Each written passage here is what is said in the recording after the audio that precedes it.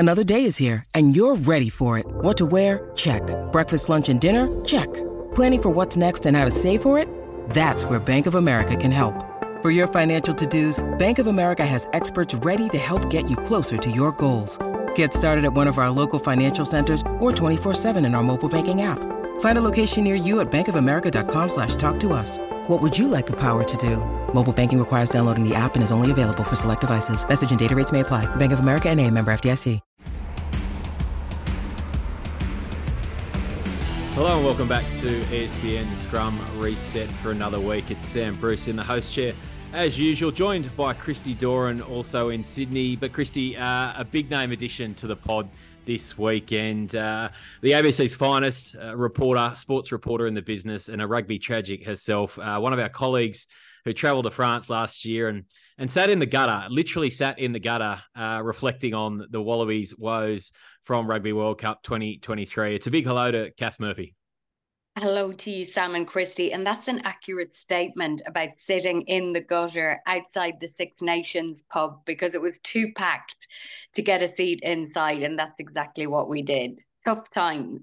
It was a place to be, though, wasn't it? Really had the TVs out the front there. And while the smells weren't fantastic, the access to the bar was fairly easy. And the icy cold Asahis, and they weren't too badly priced from memory, washed away a few tough memories of that trip. But Kath, we got you on this week because of the predicament that the Melbourne Rebels find themselves in. I mean, you've lived and breathed this team for, I guess, well over a decade now, really, haven't you? And I guess if we go back to late last year and the rumours really started to bubble around, and Chief Executive Baden Stevenson kind of originally laughed them off as, Sydney fear-mongering or words to that effect. I mean, how have you seen it unfold on the past few months? And as someone with a vested interest in this club, how tough has it been watching on from the sidelines?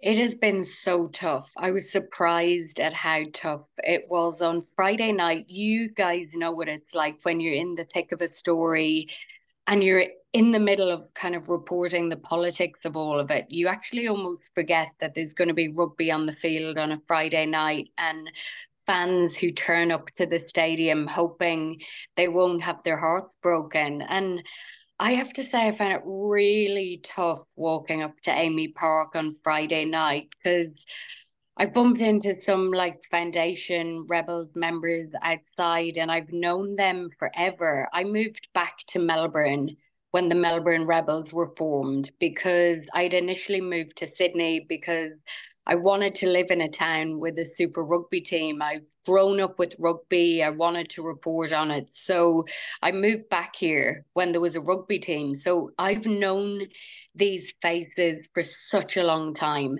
And when you are looking at people who have really stayed until now, you're talking about 13 seasons of pain, of no certainty of the future. And I'm looking into the eyes of Foundation members who are queuing up for merchandise so they can give the club their money. And I had a lump in my throat going into the stadium. I really did. Just seeing the reality of that for people is hard because, like I said, when you're in the office, in the studio, in the off season, sometimes we're all guilty of forgetting what it's all about. And it's all about those fans and those people queuing up for merchandise. And it breaks my heart for them. It really does. And then at the end of the match, I walked from one side of the stadium around to the side where the press conferences were to go and watch them. And I bumped into some dejected fans, but some really angry fans at what they saw on the field on Friday night, because the way they see it is they're turning up to hand over their hard-earned money to support the club and hope there's a future, and they didn't feel that what they saw on the field was good enough. Now, I feel for the players and the coaches, very difficult to front up and play your best with all of this going on, but unfortunately for the Rebels, because they've never played well, it's hard to take that on board. Sure. That's the cold hard reality, isn't it, Kath? That unfortunately the Rebels have never played well, and perhaps that's one of the reasons why they find themselves in this position. I'm sure most people listening on kind of know that the Rebels are in $22 million worth of debt. It's been widely reported. Kath, the question I've got for you is someone who knows and speaks to the board, someone that knows Baden Stevenson well, the recently departed CEO there. How the heck have the Rebels found themselves in a position of such debt, and why was it Yeah. only came about in the last 2 months where it just seemed like the pennies dropped? I feel like at the Melbourne Rebels, there is a really good group of people involved, and you mentioned a lot of them there. There are great people on the board who really invested a lot of their own money to ensure the Rebels could keep going, who are passionate rugby people, who are great off the field, great with community rugby, community engagement, developing pathways, getting rugby union into schools in Victoria that it would never have been in if it wasn't for that group of people. And they're really good people. But unfortunately, they never hired people who had the rugby CV to make decisions about what happened in the rugby program and on the field. And for as long as the Rebels have existed, they haven't had a super rugby program that is up to scratch. Now they say, and they insisted to me in the off season that they had tweaked the rugby program to fix the issues of last year. We know they recruited really well, but unfortunately, the Rebels have made a business out of making Wallabies into club players and not the other way around. And that's really hard to say, but that's what they've done. It got to the point where I worry when they recruit a Wallabies star because I worry that the rugby program will affect their performance for the national side. And I think that is a huge factor. Now, you talk about the debt. When you talk to former directors who've been stood down, or you talk to people in rugby here, they feel they weren't adequately supported by Rugby Australia. They say Rugby Australia knew everything about their debt at every single juncture. And I think what's happened at the Rugby World Cup is it's forced a complete reset. Phil Waugh talks about rugby no longer being able to live beyond its means. And I think what's happened is it feels to me like Rugby Australia almost wants to burn the whole thing down and start again, that this is the moment. From a Melbourne point of view, they don't feel like they've been supported. But then let's talk about the Brumbies, okay? So they are the most successful team on the field in Super Rugby. I understand that they don't feel supported either. They don't feel supported by Rugby Australia. They don't feel safe. That's the fact of it. Rugby Australia insists that the Brumbies are safe, but we have to start asking the question, why do the Brumbies feel so unsafe? We saw how well they played on Friday night. Such an excellent side with a winning culture, well drilled, great execution. Why do they have to feel unsafe in this whole saga as well? And that makes me really sad because winning's important. And when you have a rugby program that is inherently successful, why make them feel like that?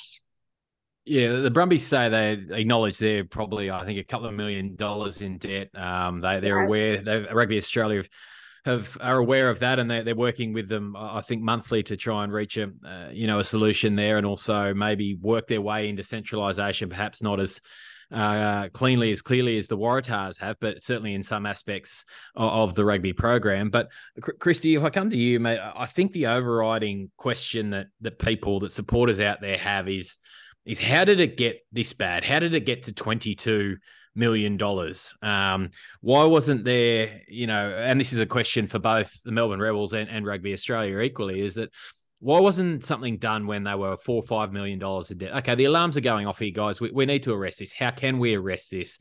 What are we going to do in the future to reduce this debt or find a way of operating within our means, like the game, like Rugby Australia has to as well ultimately. But it just astounds people, I think, that it's gotten to that figure, to $22 million in debt. It's a mind-boggling sum. Yeah, and all the Super Rugby franchises are complaining recently around the $1.7 million that was withdrawn from Rugby Australia around the time that COVID started, and that was to keep the game afloat. So you times that by four, and you get to whatever. I'm not a mathematician, but it probably around six and a half million or so. And those various franchises, including the Brumbies, would say would be fine if we indeed had those sums. The bigger question is, you know, and it's a good point that you make. Why are the Brumbies feeling like they're in this position themselves? Because on the field they're pretty successful, but and I say pretty because they make the Super Rugby finals, but they rarely win the competition. They can't attract a crowd. And that's an issue. It's an issue in Big time. Canberra, and it's an issue in Melbourne. It's an issue right across the game, is that they struggle to get crowds. And unlike the rugby league or AFL, if you know half your teams are going to be winning, so it's a unique thing that rugby's experiencing at the moment. That when the national side doesn't win, that it has a flow-on effect to the super sides, and that's a really valid point, and why we've found ourselves in this position. But the game needs to do more than this as well. Like I've heard of parents deciding, this game's not for my children because we end up having to use our jumpers as witches' hats, and just not being organised enough, and those sorts of things. When you go to a rugby league junior club or an AFL junior club and you get all the kit and the rest of it, that all looks great, compared to the parent having to put their own jumper down on a cold Canberra morning, as a witch's hat. So I think those sorts of things all play a huge part in how and where we are. Looking specifically at the Rebels, people are asking the question, and rightly so. Lukan Salakailo, so he's a good signing. His management's done really well. He's come back on 600K, and he's not come back on a national top up. So even in the short term, with the Rebels in the difficult position that they've found themselves in the last 12 months, they've then recruited Lukan Salakailo to start 600K a year. That's just a mind-boggling decision, and it's allowed to, and something that's allowed to occur. Um, and at the same time, Tanila Tupou, 1.2 million, about half that figure would be paid by Rugby Australia. So they're good signings, but they're expensive signings. And when you're doubling down in your struggles at the moment, that doesn't bode well. And money doesn't grow on trees, right? Or is it magically just going to appear, this extra 600K times two for these guys? And I understand the desire to get better and improve your squad in the hope that will bring wins, and that in turn will bring people through the gates. And this is all cyclical, right? We understand that. But there's got to be a bit of, financial responsibility, hasn't there? So, Kath, if we turn it slightly to, I guess, the wider Victorian and Melbourne rugby communities you mentioned earlier, a couple of things, a couple of questions here. What do you think the overriding emotion is, and what, I guess, if this team is wound up, what will it do to the pathway down there? Because when we think about the Rebels as opposed to the Force, there have been guys come through the Victorian pathway, play for the Melbourne Rebels, and go on to the World Cup last year. There was three of them, wasn't there? Ulysses, Leota, and Pone Masili. And if you bring Rob Valentini into that, who obviously ended up at the Brumbies, but is a Victorian-born player. Now, they've had more success in developing players from their own backyard than the Force have, and the Force have been around an extra 5 years. So I guess, the two parts there. What do you think the overriding emotion is, and then what would that, I guess, the winding up of the Rebels do to that same community? The overriding emotion is a bit of helplessness, to be honest. And I feel it too as a journalist who wants to put forward the story of the community and how important rugby is to Victorians. Because the reality is that everyone who has been involved in the game at a high level and helped ensure the Rebels still exist, they can't talk right now for legal reasons, because right now the former directors of the Melbourne Rebels, they've just got that 60-day extension on liquidation. Yep. They can't talk for legal reasons. They've gone completely silent. Back in 2017, when the Western Force were on the chopping block, you saw this rallying of the community together. Everyone was so vocal. Remember that image of Twiggy Forrest on the field with the community and the team? There is no Twiggy. There is no savior. Everyone who's currently involved is silent due to 13 years and one game of promise with no delivery. The number of people in the crowd is so low that when you sit there, you look around and you think, well, this isn't showing signs of life. This isn't a group you can rally together. And I hate to think there were over 4,000 people on Friday night, which I was really impressed with. Tickets had only been on sale for 4 days. I was worried it would be less than 1,000 people. So I was reassured that at least there was 4,000 there. It was a bit louder at the ground than it looked on TV. Obviously, still very sparse.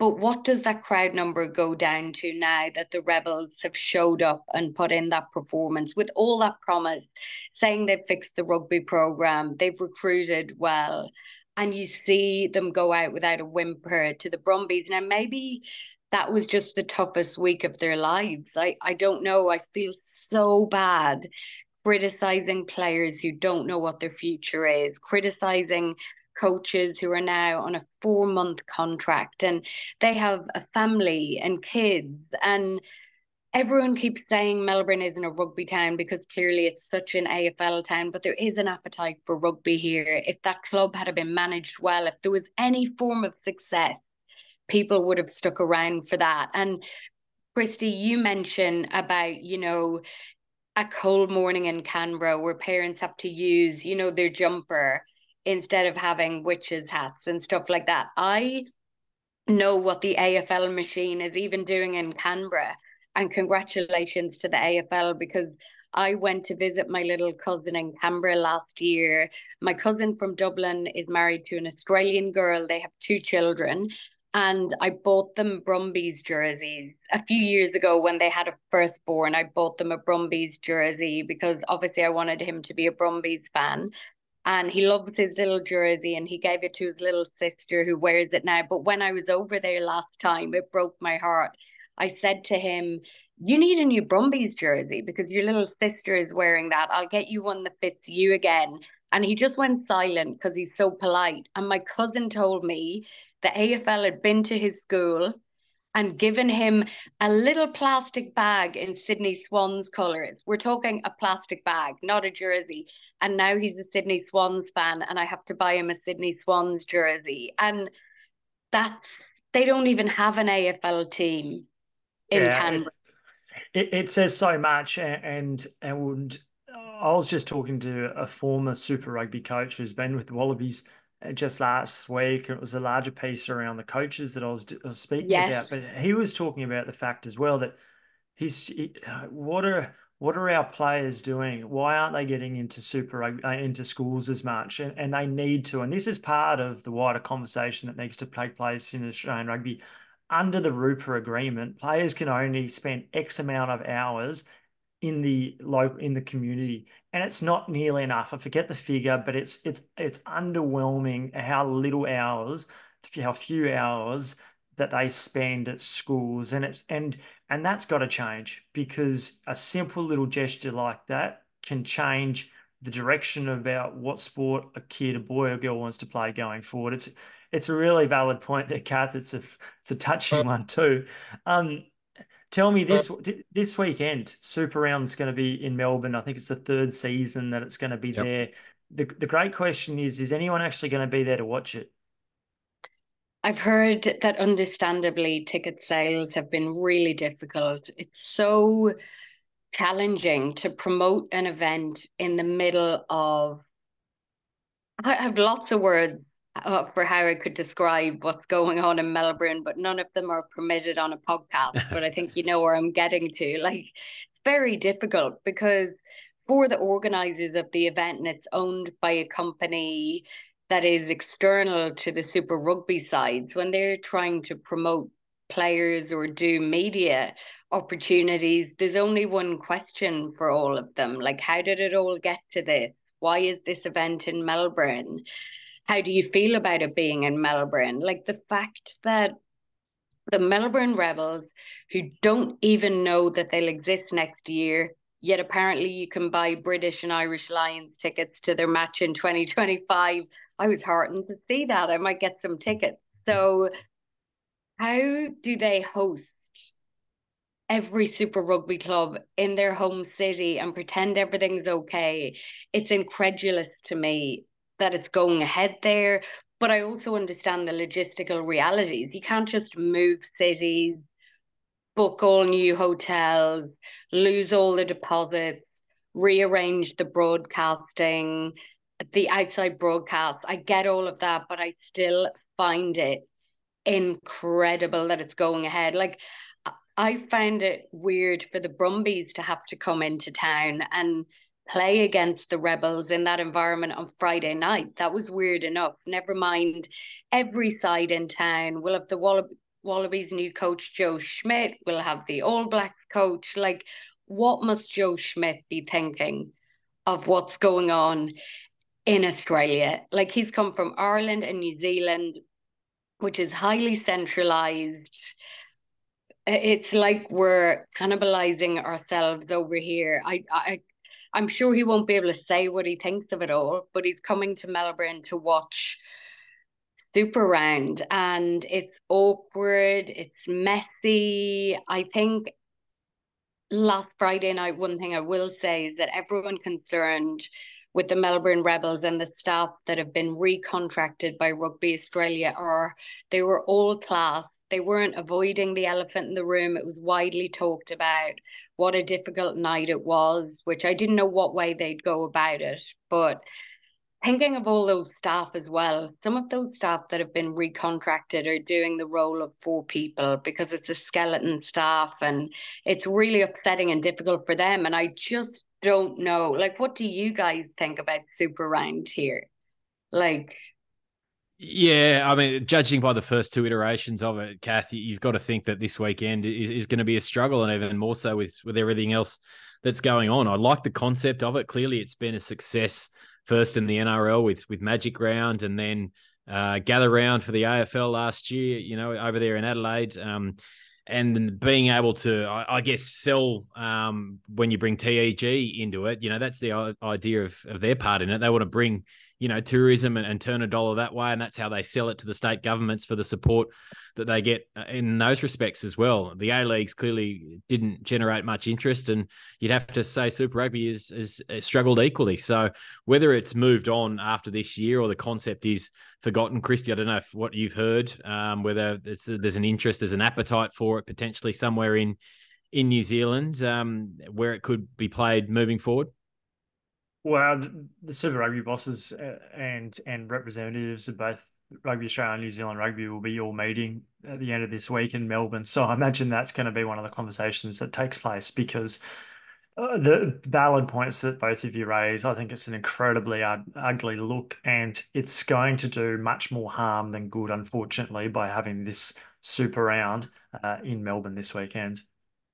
What about if we widen the lens a little bit, guys, and just talk about what shape then Super Rugby may take in the future? And I think, we've made a big point, Kath, and you've done it so eloquently, of relaying the human element to this story, the Rebel staff, the players, the supporters. And you tip your hat to those 4,000 odd people that did make their way out last weekend, because, you can only imagine how they're feeling, knowing that their team might be about to be wound up, and we shout out to them. But if we turn back the clock a couple of weeks, there was the rumor that came out that there had been this idea of a merger with Moana Pacifica. Certainly the information I got from New Zealand Rugby was that they were made aware of that idea, but it did not progress any further. Certainly they turned in a surprisingly good performance, I thought, against the Highlanders on Saturday afternoon to suggest they might be a little bit more competitive this year. If the Rebels do go under, as seems probably more likely than not at this point, are we going to end up in the courts a la 2017? That's clearly not going to be a good look for the game either. And then are we thinking, Christy, that it might be a 10-team comp from next year, 11 with another team brought in Japan and the US? We keep hearing reports of these grand plans that Super Rugby has got, and a team in Hawaii or on the West Coast has been, rumoured for any number of years now. I think former ESPN columnist, and former All Black Craig Dowd was invested in had a vested interest in a team out of Hawaii. So, I mean, it's a little bit of anyone's guess at this point, but how do you see, where is this all going to end up, I suppose? Oh, it's $1 million question, isn't it? And I get the feeling like Moana Pacifica, they may stay around for 1 year, but I wouldn't think from beyond 26. Either way, a broadcast deal probably gets redrawn if indeed the Melbourne Rebels go under this year. There could be a court hearing, but I think this is the Rebels' fault as much as anyone. And if they were to do this, I think it would do more harm than good, much like hosting this weekend. Where the competition gets to, the one bit of merit that I think World Rugby would see in having representatives from either South America or North America is the fact that the men's and women's World Cups are going to be played in North America in 2031 and 33. So by having a Super Rugby side, having a side that has more professionalism about it, perhaps a greater skill level required, makes sense given that Canada, the US didn't make the last men's World Cup. That's a huge market that they're missing out on. And we saw that Argentina, the Jaguares, they, in fact, were a pretty good story in Super Rugby. They made the final against the Crusaders in 2019. And the hope would be that a North American side, whether or not it be in Hawaii or the West Coast, probably in Los Angeles, the hope would be that it follows a similar trajectory that the Jaguares, and that flows into the national team. I think it's a long shot. We've seen that Super Rugby expanded well beyond its means for many, many years. And I think people just got sick of a competition that just changed every second as well. Who was in the right mind? The executives that thought, let's continue to shake up this competition every second year. Seriously. Oh, please shake your head. Yeah, you look back at that conference model when there was the 6 South African teams and the Sunwolves and Australia and New Zealand were kind of in their own conference, but in 2 separate conferences within that. It was, you're right. That was, arguably the start of the downfall of Super. The beginning of the end. Beginning of the end. That's what I'm looking for. Thanks, mate. And I think we need to ask people what they want. Like, how do they not do market research? And I know that costs a lot of money. It really does. Like, successful codes spend so much money on market research and data. But this sitting together with your mates in a room and a wine and coming up with ideas, like, there's got to be a process here. It's absolutely insane. And even that supposed merger that I understand, when reports of that merger came out, I contacted sources at the Rebels to say, was that your idea? Or did you genuinely not know about that idea until you received documents for the British and Irish lines? And they genuinely didn't know till they saw their name had been changed on documents they were emailed. Like, I don't really have words for how this thing is operating right now. I really don't. But we need to think really hard about what fans want. Who do they want to see playing each other? Because sport's all about rivalry. And in a way, it's about like hatred. You look at AFL, the teams you want to play against that team that your team hates. It's called rivalry. And what are the big rivalries? If they extend the competition again, they really need to think about that. They need to do it properly. They need to stick with it when they go ahead with it. It's mind-boggling how it's panned out over the past few years. Yeah, we're allowed to use the word shit show on this podcast, Kath. So it's probably the one you were thinking of earlier. So I'll jump in there and give that the big tick. Look, it's been awesome having you on, Kath. So good getting your insights from down there. Your passion for the game and for the Rebels in particular is immense. And we know you fight the good fight to keep rugby on the ABC when you can, because it can be a hard task at times. Thank you so much, Sam and Christy. You're my favourite rugby podcast, without a shadow of a doubt. So I'm the lucky one to finally get on. We'll have you back for sure, anytime. Thanks, Kath. We'll slip you some money later. Cheers. Thank you. It's only a kick, a jump, a block. It's only a serve. It's only a tackle, a run. It's only for the fans. After all, it's only pressure. You got this. Adidas.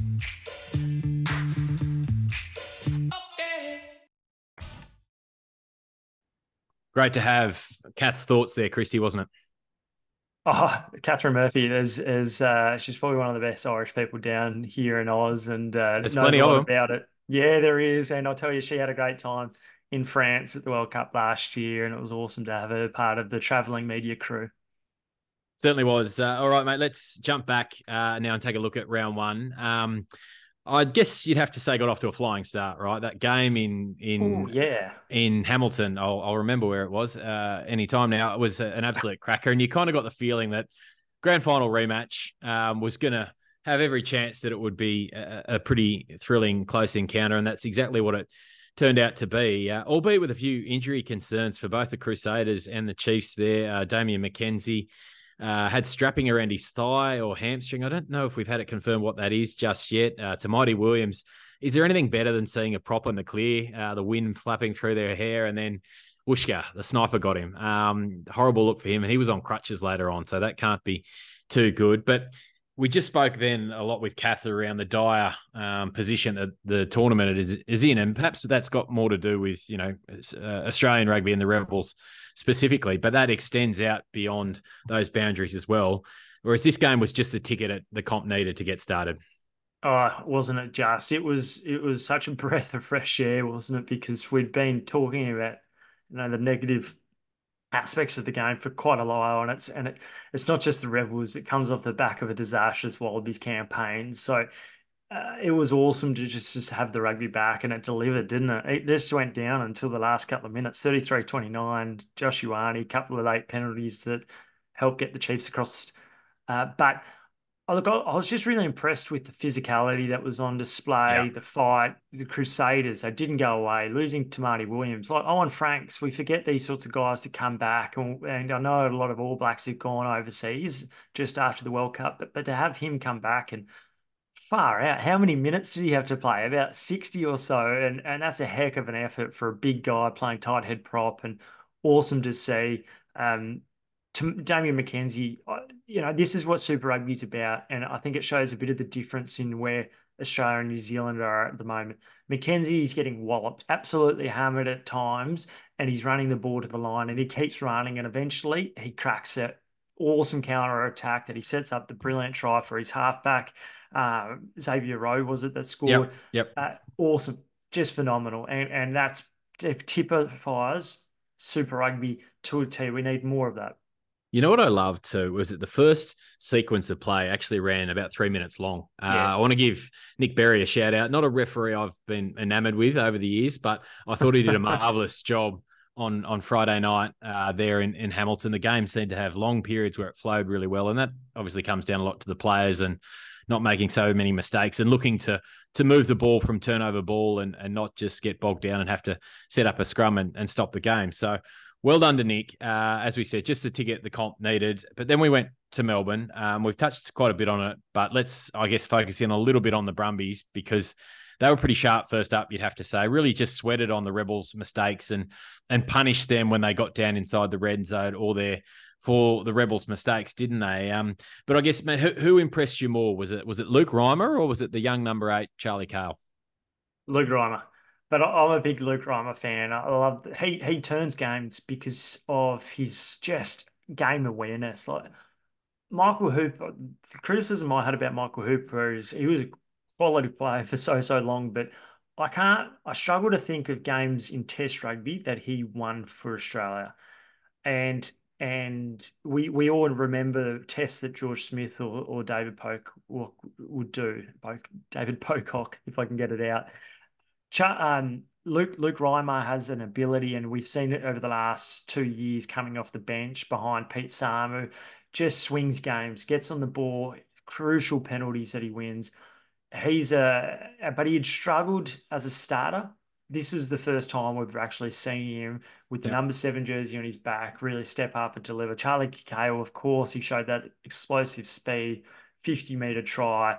that gets the headlines, that gets the video clips. But Luke Reimer, I'm not sure if we'll see any of those 3 or 4 pilfers that he got on the weekend if they've gone up. But they were super influential in the game, and it kind of it was another thing that frustrated the Rebels. If it wasn't the line out, if it wasn't Ekwesani pulling Tom Hooper's jersey and therefore cancelling and robbing Rob Leota of a crucial try, it was Reimer getting on the ball and frustrating the Rebels' attack, which they just showed very little of.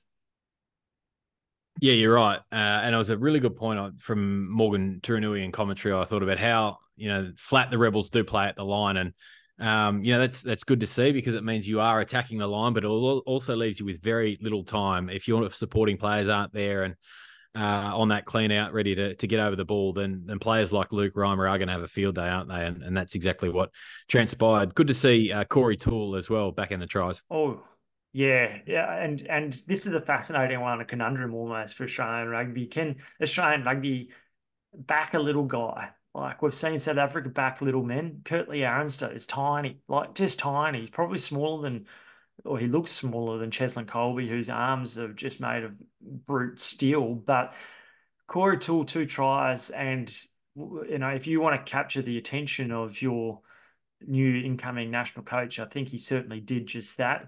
How did you see the 10 battle play out? Because that seemed like it almost summed up the team's fortunes, and the Rebels actually got a fair bit of front foot ball in that second half. They just weren't able to do anything with it. Taniela Tupou obviously making an impact when he was not on the ground, made a huge impact, and just allowed them to get front foot ball with Rob Leota, Lukan Salakaia-Loto, those kind of big guys to steamroll over.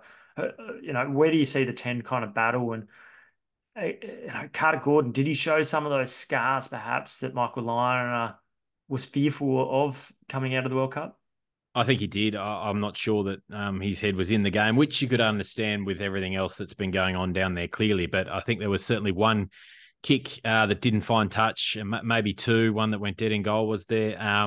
Missed shot of goals. Yeah, missed shot of that one, hit the post straight up, which was about 5 meters left of that, the left-hand upright. So, I felt for him. It was how I felt. I thought that this guy is still carrying, as you said, the scars, the wounds of the way he was managed last year, which you and I agreed. I think Eddie got it wrong, and perhaps we'll come to the documentary. I know you spoke about it on the Raw podcast last week, but we're going to run short on time today, but there's been plenty of coverage out there about it.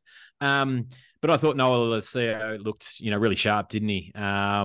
Combined well with his back line. I thought controlled the game when the Brumbies had to really well as well. And he'll be buoyed by that first up performance, won't he? I know you spoke to him in the preseason after he'd come back from Toulon, and it's weird. I saw something today. I'm not sure who it was. Might have been in Paul Cully's. Whereas the players who missed the World Cup last year, is that going to turn out to be the absolute blessing in disguise that they're not carrying that baggage this year? You think of guys like Lolesio, Corey Toole, Ikitau, Tom Wright. These guys that. Hey, that wasn't their problem. They did their best. They weren't selected. They went into preseason and they're ready to go this year. Whereas those others are, when they get into the dark times, are they thinking, geez, this is kind of how it all fell apart in France, and is it all going to fall apart just like that again?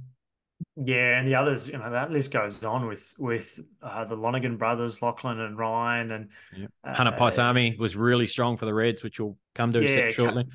Caden Neville as well. I thought Nick Frost was really good. I loved his work at the line out. So, that's not surprising, is it? He's a tall man, but they are humming from the outset, and they delivered what many people hoped. Really big tick for the Brumbies first up, and they've got a big test against the Chiefs this weekend. When you need mealtime inspiration, it's worth shopping Kroger, where you'll find over 30,000 mouth-watering choices that excite your inner foodie. And no matter what tasty choice you make, you'll enjoy our everyday low prices, plus extra ways to save, like digital coupons worth over $600 each week. You can also save up to $1 off per gallon at the pump with fuel points. More savings and more inspiring flavors make shopping Kroger worth it every time. Kroger, fresh for everyone. Fuel restrictions apply.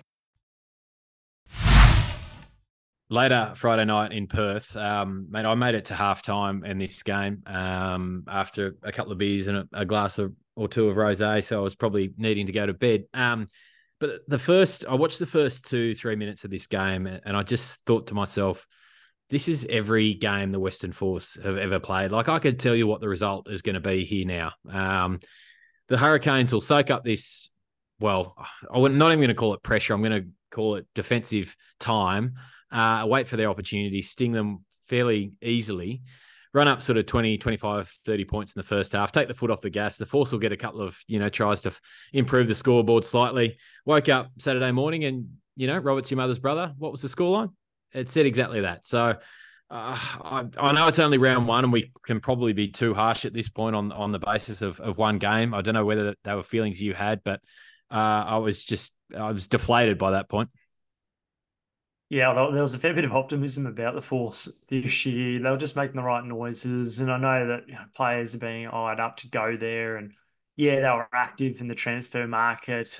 Cronny generally talks a positive, upbeat game. Oh dear, yeah, that burst the balloon almost. But I think the realities came home that once again, if you don't have a top five, you don't win games of rugby, and that's just what the Force. Losing Isaac Rodder, losing Jeremy Williams, they were big blows. Another big blow, Harry Hooper, who'd only just arrived to the club, being out for 3-4 months, or I think it is. So they are going to continue to struggle to win games if they don't manage to resolve that situation there. If I'm the Force, I'm going hard after Taniela Tupou. If indeed the Rebels do go under, I'm trying to get a Matt Gibbon to come there as well. Like, Marley Pearce is going to be a good player, but he's 20, and he's he showed that against an experienced operator or against a pretty big front row for the Hurricanes, you can't just throw a 20-year-old out there who's barely played more than a handful of games of Super Rugby. And yeah, their line out crumbled in the second half. They lost, I think, 3 or 4 in a row. That's where they need to fix it up and really quickly. Tom Franklin did a good job coming in, another recruit. I'm not sure where Atu Moli is. He's a guy that you've got to think that just comes straight into it. There's no questions asked about that. So, yeah, some work to do with Simon Cronin and his tight five, because it just meant that the Force just got very little ball. Structure wasn't quite there. And it was only in the second half that Ben Donaldson started running to the line a little bit more. He needs to do that more, needs to challenge it more. Max Bury found his feet more in the second half too. He's got such great acceleration. I'd love to see him just pop up more and more. What's your understanding, if we just pivot slightly before we come to the Reds and Waratahs, Christy, around, say, a Taniela Tupou contract situation? If the Rebels did go under, would that void that contract only with the Rebels, or would, by extension, Rugby Australia, would he still be contracted to Rugby Australia for that 2025 season? What do we know about that? Well, it's a really good question, because I think it really just allows for whatever the player, also Rugby Australia, potentially wants. I think it almost blows it up. However, if the player wants to play, that they stay, they can stay. He's on 1.2 million. He's not looking to go overseas. Even a $1.6 million contract overseas, which I think he has been offered, it's just not going to do enough to swing him, because he's going to have to play double the amount of games, and he's going to be overseas when he's got a little kid and probably not have the structures and the pretty nice lifestyle that Australia offers. So I don't think he'll be desperate to leave unless that number doubles. I would think that the Force and the Waratahs, the two sides, potentially the Reds under a new environment, new coaching environment, but I would think the Force is his preferred option at the moment. The Tars, I think, from a Rugby Australia point of view, and would be the best, because it's the biggest marketplace. They need more props. He could be a bit of a game changer in that Sydney kind of atmosphere, I think. Watch this space. It's a really interesting one. Let's go to... And just before we jump off that, sorry, Bruce, is Rugby Australia and the financial stress that they are in as well. They actually might be thinking, could we offload this guy? We can clear the decks here, yeah. And so that's a consideration moving forward. I still think he's a genuine match winner, and we saw what he showed when he was standing up and playing. He's so destructive when he plays. I'd be looking to keep him, but at the right franchise. Yeah, all will play out, as we said, in Melbourne and beyond, and the coming weeks and months. Right, let's wrap it up, mate. We haven't got time to sort of cover the games in Whangarei and Dunedin, but good wins to the Blues and Highlanders. And yeah, I would say I really enjoyed the Highlanders Moana Pacifica Awesome game. It was surprising. It was a high standard and good open running rugby. Let's go to Brizzy though, mate, before we wrap up today. Again, this was a big opportunity. It was on the main channel, Channel 9, free to air, wasn't it? In some parts of Australia. And the ratings, I think, topped out about 176,000, which is pretty good given what's been going on. So I think they'll be pleasantly surprised with that. But a good first up game for the Reds. It wasn't perfect by any stretch of the imagination, wasn't it? And Les Kiss said that post-match. But they scored 5 tries plus a penalty try. 2 from the maul, which looked really well set up. But the one I really liked was Josh Fluke going through, cutting back on the angle, and the work that Fraser McWright did off the ball there to get through sort of that 2 players wide on the support line and take that pass. And we had a chat with Fraser at the John Eels Medal the other week, didn't we? And you could just see he was chomping at the bit to get going again. He's one of these guys that was part of the debacle in France and just wants to get back out to doing what he does best, and that's play good footy. And I thought he was fantastic, along with that entire Reds back row the other night. Oh yeah, he was awesome, wasn't he? And he showed probably both elements of his game. I think he got on the ball and got one breakdown steal, and he was just immense in attack and an ever-present option, which of course he ended up showing with that try. I think it was interesting. The Reds turned down multiple shots at goal, and even in the lead up to the try that Tate McDermott I think scored, and that was an interesting one because there was one that was directly in front of the post, and I think they ended up actually even playing on quickly. It was an odd call to say the least, but their attacking intent, and Les Kiss, all the players have been saying the thing that Les Kiss has been encouraging is to pull the trigger and know when to pull the trigger. And I thought they pulled the trigger at the right times, and that was really, really evident and pleasing because they played an attractive style of rugby, greasy kind of conditions.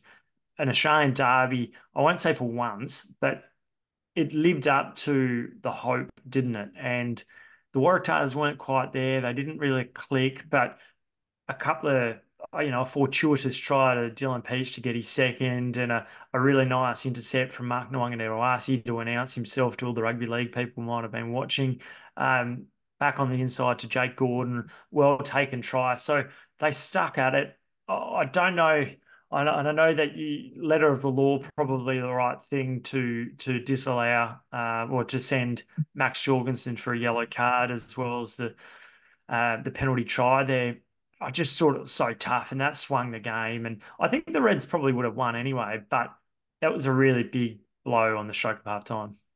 Yeah, they were playing the better footy, no doubt about it. And it kind of felt that, the Waratahs were always that little bit behind from that moment onwards. You thought, well, if they can just get one try here in the second half, they might be able to close the gap and set up a closer finish than perhaps panned out. But you're right. I was thinking about that and we know how much grey area there is in rugby, particularly at the breakdown where, any one tackle contest can probably generate 4 or 5 different penalties if you're really looking hard for it. So we can't go too hard on this one, but it was a case of, say if Max Jorgensen is, the ball is 3 meters away and Jordan Patai is clearly going to get there and jumps at him and grabs him around the waist rather, with that distance to go. But the fact that the timing was a split millisecond out, like it was seriously one frame on the slow-mo replay, wasn't it? That he was adjudged correctly, I thought, just that tad bit early. So sometimes you think in a situation like that, and in the wrap up for ESPN, I referenced it's a bit like the deliberate knockdown law, right? Whereas if it's a hand that goes out, and one way we saw it in Wales there a couple of years ago with Kurt Leveille, the ball, going slightly backwards, but despite landing in front of the player, and you think, well, that the margins are so fine, and this was certainly a case of that the other night, where should there just be a little bit of leeway there for the referee to say, look, this is so close. I know by the letter of the law, it's a penalty try and a yellow card. And I must say I'm not the biggest fan of the double whammy either, No. particularly at the rolling maul, because it is such a weapon that I think a penalty try is enough. But that's up to World Rugby to decide. If it's clearly deliberate, I'm happy for a yellow. But there, as you say, and Morgan Terranoi, I think, said it rightly, that it's just too big a penalty for something like that. I completely agree. What I was impressed with as well, I thought Tom Liner was understated. I thought he was measured. I thought it was a good return. He's played very, very little rugby, but the balance of Hunter Paisami, Josh Fluke, I really liked that in the midfield. And it's good to see our Paisami fit, firing. He's off contract at the end of the year. He gives the Reds some shape. He allows them to play through the middle, but also out wide. We saw him put on some big hits. It was a really nice match up there at times between Paisami and Parisi. That was the sort of thing that gets you to watch. And hopefully Parisi's right. I think he had a concussion. Hopefully, from a TARS perspective, they're up against the Crusaders this week, and Rob Penny might just be knocking on the Waratahs' door, just reminding him things perhaps could have been different. But yeah, Paisami, big one. The 12 jersey's really, really wide open this year. Up for grabs. Yep. Yeah, completely up for grabs under Joe Schmidt now. And Lalakai Foketi, it's great that he's been cleared of a serious injury. He got injured. I was there at the training, and ambulance came, and it was a pretty difficult situation, particularly for of course, Lalakai Foketi, but his teammates were, shocked and just praying for the best, really. And hopefully he can get back out in the field sooner rather than later, but also that he doesn't have a really serious injury, and that's great news.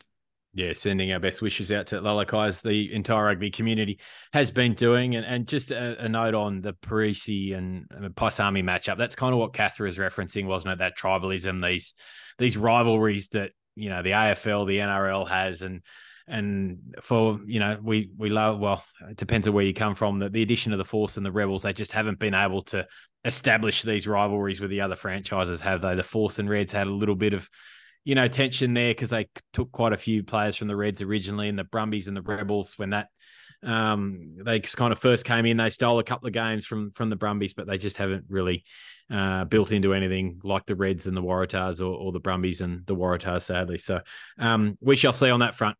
Right, mate, you're a busy man. You've got to head off. Thanks for your time again. Of course, Super Round we look forward to. Just quickly, what game are you really looking forward to this weekend? Geez, that's a good question. I think it's a litmus test for Australian rugby this weekend. There's 3 games, 3 Trans-Tasman fixtures. There's the Chiefs, Brumbies, Waratahs, Crusaders. The one that I'm looking forward to most, Reds, Hurricanes. I think it'll be fascinating to see how the Reds stand up. The Hurricanes have lost still quite a few players. Artie Sevilla being the biggest one, and not many people were necessarily expecting them to be top 2 or 3, but there was a good statement from them on the weekend. If the Reds can challenge them, I think that means that Australian rugby will be in a much healthier position than it perhaps was 1 or 2 years ago. Yeah, I agree. I think that's also a litmus test for the Reds, just to see whether that was against a Waratahs team that perhaps is well below their best, or where they might be this year as an indication, or this Reds team could actually do something special in 2024. All right, cheers, team. We'll see you again in 7 days, and then do your best to enjoy Super Round. We will. Cheers.